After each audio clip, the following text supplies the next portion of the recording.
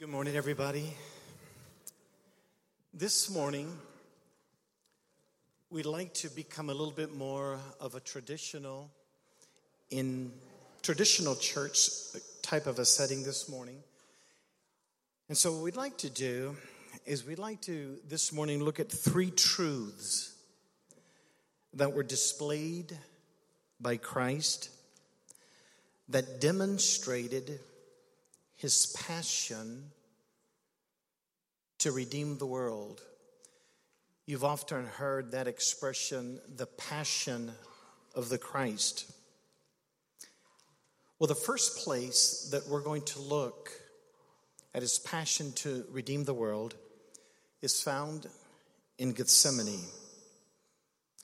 Here, in his passion, is the power that was manifested by his submission.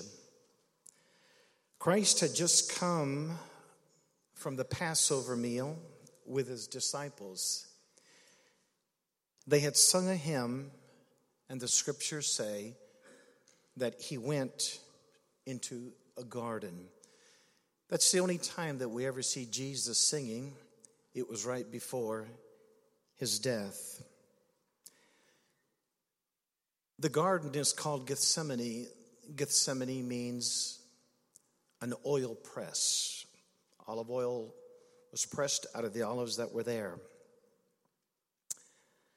In the book of Matthew, chapter 26, verses 36 through 39, the scriptures read the following. I'll stand so I can just read it better. The scripture says that then Jesus went with them, that's with his disciples. How many were there when he went with his disciples? How many? Yeah, there was 11 because Judas had already left. And so Christ goes with his disciples to this place called Gethsemane, that's east of Jerusalem, moving toward the area of the Mount of Olives.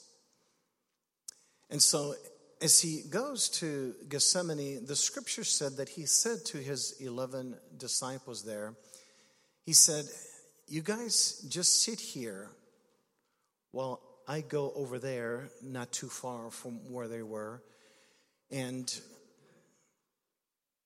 where I'm going to pray. And the scripture says that he took with him Peter and the two sons of Zebedee, whose names were James and John. It's interesting to note that Jesus appeared to 500. There was 120 in the upper room. He sent 70. He chose 12, but he was closest to 3. I don't know about you, but I want to live a life that I'm really part of that inner circle with the one that I love. Do I have a witness in the house? And so the scripture says that he took with him Peter and James and John. And the scripture says that he began, here is the beginning of this tremendous passion. He began to become sorrowful. But not only was he experiencing sorrow, but he was troubled within himself. And he said to them, look, my soul is very sorrowful. I believe King James might even say, even to the point of death. A lot of times we say, Lord, you don't understand what I'm going through. But I believe Jesus can say, been there, done that, bought that t-shirt. And so he's sorrowful to the point of death. And he says to them, he says, remain here. He says, watch with me. Now we're talking about the power of submission, which is part of his passion. He says, stay here. Watch with me. And he goes just a little further, and the scripture says that he fell on his face. I'm just sensing that he fell on his face because of the tremendous load of the weight of the sin that he knew he was out soon to bear. He fell underneath the cross, But here's the first place that he falls. He falls on his face. And he said, my Father. Once again, isn't it interesting to know in Jesus' most agonizing point of his life, he just didn't call him God, but he addresses him as my Father. He says, my Father, if it's possible, let this situation, let this pass from me. I don't want this, Father. But here's the power of submission. When we submit, when you and I will submit to what the Lord may be allowing into our life. Because it's so easy to kind of read Bible verses, but the reality is you and I at times may be here this morning and there may be tremendous battles going on in our life, and the Holy Spirit may be saying to you and to me, surrender in this way to me. Because if we'll surrender and if we'll experience the cross, after the cross will come the crown. And he says, if it's possible, let this cup pass from me. Nevertheless, not what I want, Father, but as you will. The power of submission. I have, in the next slide, I have the power of submission. Notice what happens when men and women submit to the Lord. Abraham submitted, and he becomes the father of nations. Moses submitted, and he follows God's voice, and he leads God's people out of slavery. The wise men submitted when they saw this rising star. And because they followed it, they find a Savior. The prodigal son, he recognized as his errors and he submitted, and he knew that he needed to go back to the Father's house. And when he goes there, he's greeted with love from his Father. You may be here this morning. You may be far from the Lord. But if you'll submit your heart to the Lord, the Father will run to you and he'll receive you with open arms. The blind man, he heard the instructions of the Lord Jesus. He submitted to them and he found healing. Andrew and Peter, when the Lord Jesus said, come and follow me, they let go of their fishing nets. They follow him and they become co-laborers with Christ. Paul submitted when he heard what he had to do, and he found purpose by bringing light to the Gentiles. Jesus submitted to the will of the Father, and he becomes the Savior of the world. There's power in our submission to the Lord.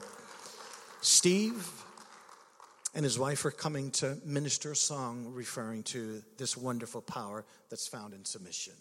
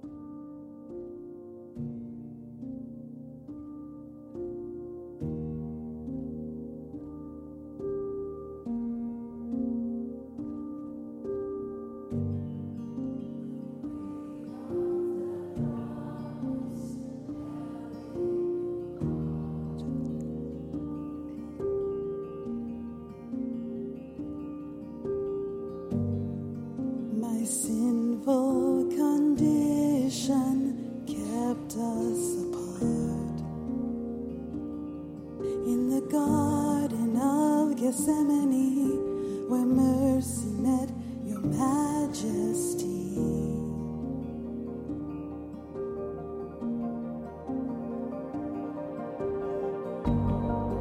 The call of redemption, Father to Son.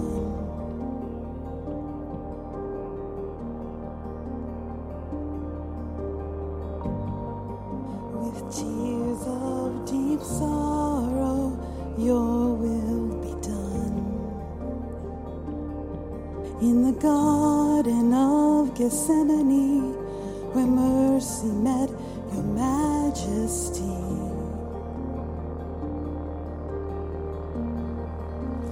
all for love, all for love, perfect Savior in holy surrender, all for love, all for love, as darkness descended, you never relented. You gave your Spirit, grace now complete.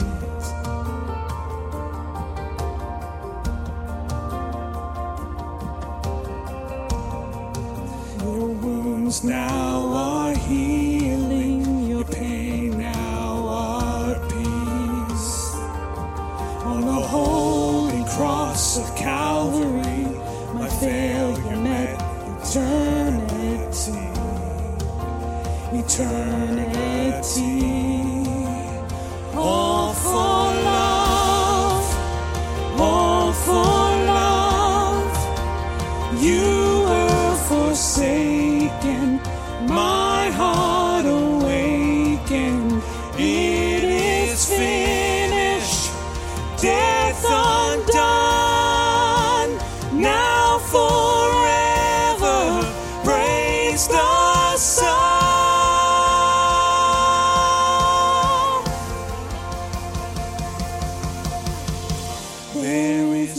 Greater name than this, no greater name than this. Oh, the name of Jesus. There is no higher love than this, no higher love than this. Oh, the love of Jesus. There is no greater name than this, no greater name than this. Oh, the name of Jesus. There is no higher love than this, no higher love than this. Oh, the love of Jesus. All for love, all for love. You were forsaken, my heart awakened. It is finished, death undone. Now forever, praise the Son. There is no greater name than this, no greater name than this. Oh, the name of Jesus. There is no higher love than this, no higher love than this. Oh, the love of Jesus.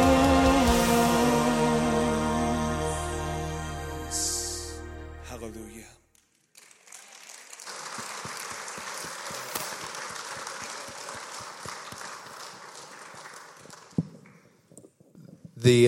The next portion we're going to cover is a responsive reading. And as we're coming to this section, not just going through the motions, but as we're even reflecting on the love of God, we're here because of the resurrection, the power, the work of the cross, and the resurrection. And this is what God is even reflecting, calling us to submit to, his love, his power, his goodness. And so as we're saying these things, as we're actually going through this response, it's a proclamation of commitment that you're going and willing, that we're all willing to say, this is me, and I'm proclaiming this over my life. So the first part I'll say, and the second part you will say afterwards. As Jesus submitted to the will of the Father, in the midst of difficulty or the sunshine of my life, it is because I know I can put my trust in you. Knowing that you are the giver of life and that you have good plans for me. Lord, I will choose to submit to you. So now we see Christ from the garden, taken by the Roman soldiers, betrayed by his friend, brought before Pilate, scourged, mocked, beaten, stripped, crowned with the thorns, mocked and spit on, let down the Via Dolorosa on the way to be crucified. Brenda's going to sing a song, and just keep this spirit of reflection and as we sing with her.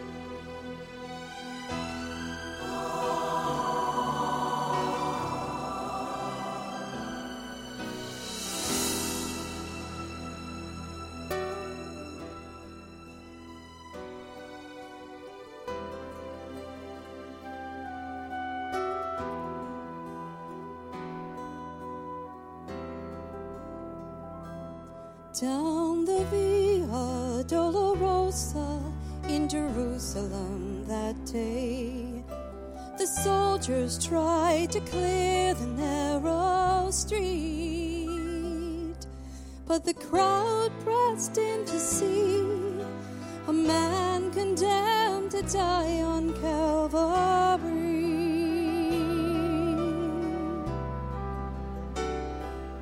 He was bleeding from a beating, there were stripes upon his back, and he wore a crown of thorns upon his head, and he bore with every step the scorn of those who cried out for his death.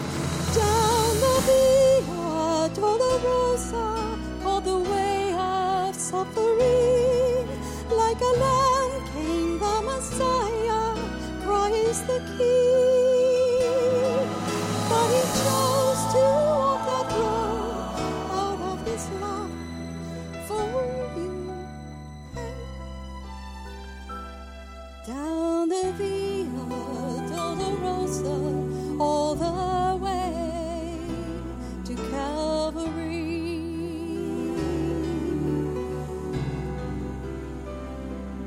Down the Via Dolorosa in Jerusalem that day, the soldiers tried to clear the narrow street, but the crowd pressed in to see a man condemned to die on Calvary. Down the Via Dolorosa, all the way of suffering, like a lamb came the Messiah, Christ the King. But he chose to walk that road out of his love for you and me. Down the Via Dolorosa, all the way to Calvary. The blood that would cleanse the souls of all men made its way to the heart of Jerusalem.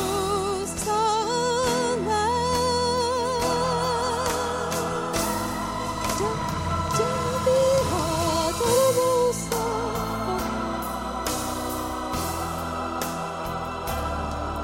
like a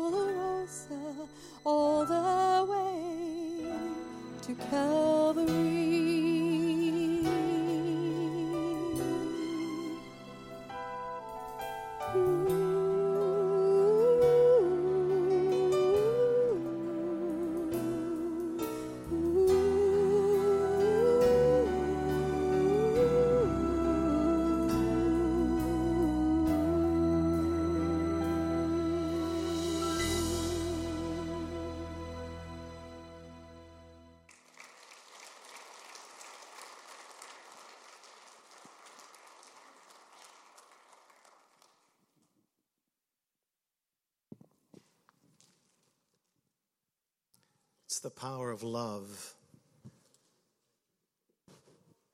I was thinking as Brenda was singing that,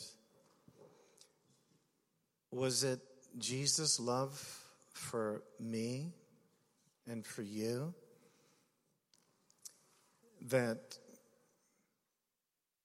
made him carry the cross? Or was it Jesus' love to fulfill the Father's will that made him carry the cross? Was it his love for us that made him hang on that cursed tree? Or was it his love for the Father's will? Or was it both? What a wonderful Savior. The power of love. He submitted. There's power in submission. But there's power in love. What does the scripture teach us? Now there abides faith, hope, and love. But the greatest of these three is love. Love never fails. As we look at love just for a second, think of the love that's manifested in Scripture for people. This love, it's a seeking love. It's called a seeking love because the Scripture says that the Son of Man came to seek and save that which was lost. It's a protecting love because the woman who had been caught in adultery, when the Pharisees were saying, the law says she should be crucified, what do you say, Jesus?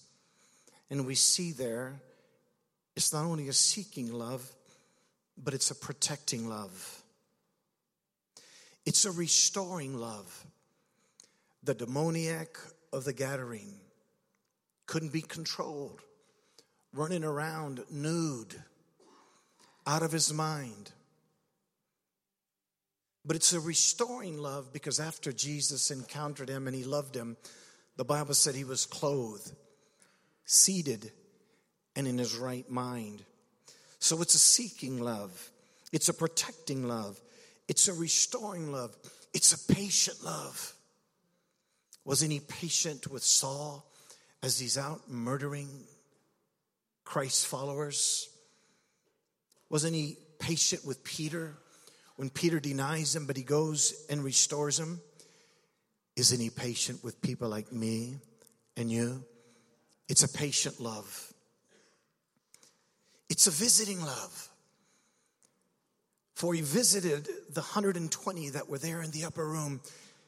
And the scripture says, and the Spirit of God blew, and he visited them, and they were never the same. I believe many of us here have experienced that same refreshing from the Spirit of God's wind. And hasn't it made us new, born again? So it's a seeking love, a protecting love, a restoring love, a patient love, a visiting love. It's a forgiving love.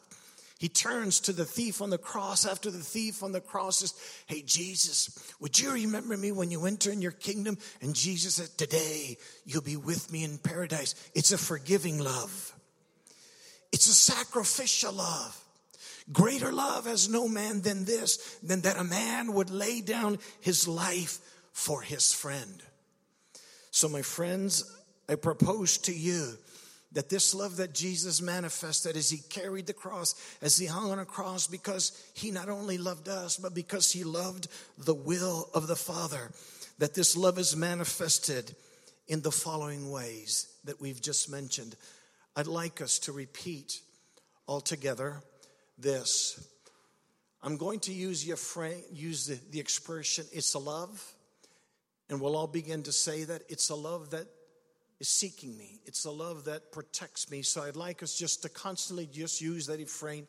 It's a love that. So I'll begin. Read with me. It's a love that's seeking me. It's a love that protects me. It's a love that restores me. It's a love that's patient with me. It's a love that visiteth me. It's a love that forgives me. It's a love that is sacrificed for me.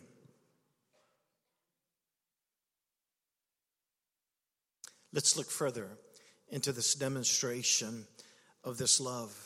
This love that overcame darkness, disappointments, disillusionments, destroyed the powers of darkness, and has brought us new life and brought us deliverance. Amen.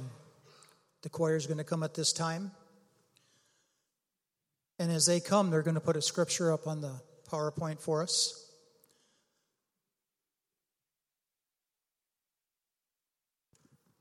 Amen. He's worthy, church. This is a day to celebrate the resurrection of our Lord and Savior. And I would like to have all of us as a church together read this scripture. Mark 15:33 through 36. And when the 6th hour had come, there was darkness over the whole land until the 9th hour. And at the 9th hour, Jesus cried with a loud voice, my God, why have you forsaken me? And some of the bystanders, hearing it, said, behold, he is calling Elijah. And someone ran and filled a sponge with sour wine, and put it on a reed, and gave it to him to drink, saying, wait, let us see whether Elijah will come to take him down. Amen. The choir is going to sing for us at this time. Oh, I'm sorry, there's more. And Jesus uttered a loud cry and breathed his last. At the curtain of the temple was torn in two, from the top to the bottom. And when the centurion who was facing him saw that in this way he had breathed his last, he said, truly, this man was the Son of God.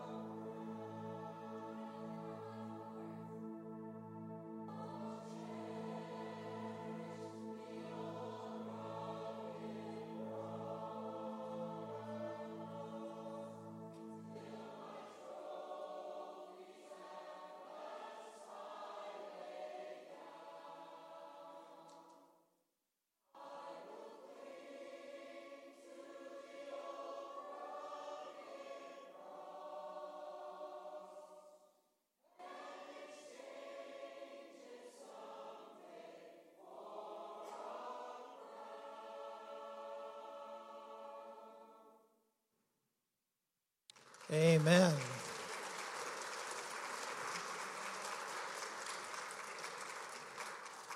Thank you, choir. The old rugged cross.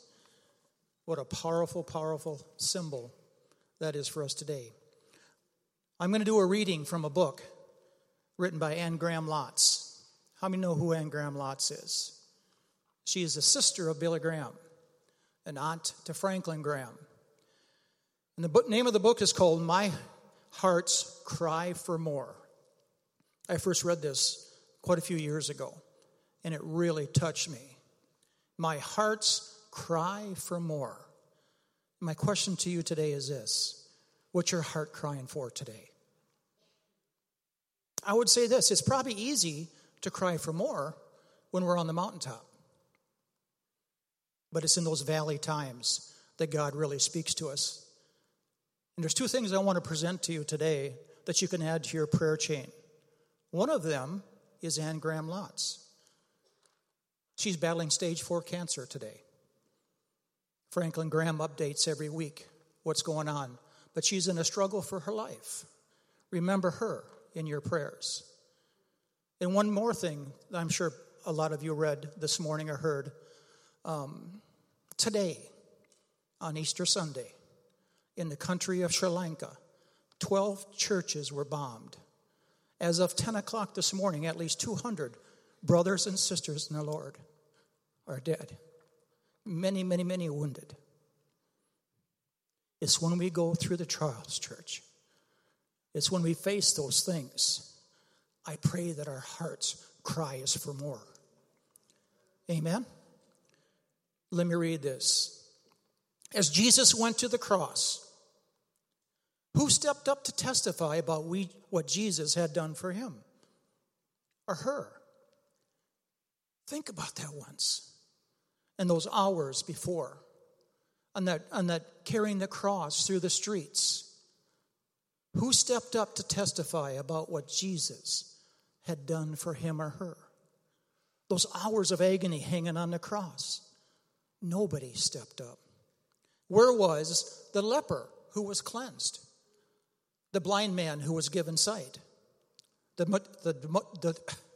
demoniac who had been set free? The adulterous woman who had been forgiven?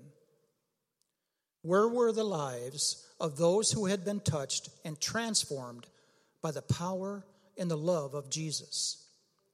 Whatever the reason, they missed the opportunity of a lifetime. How about us?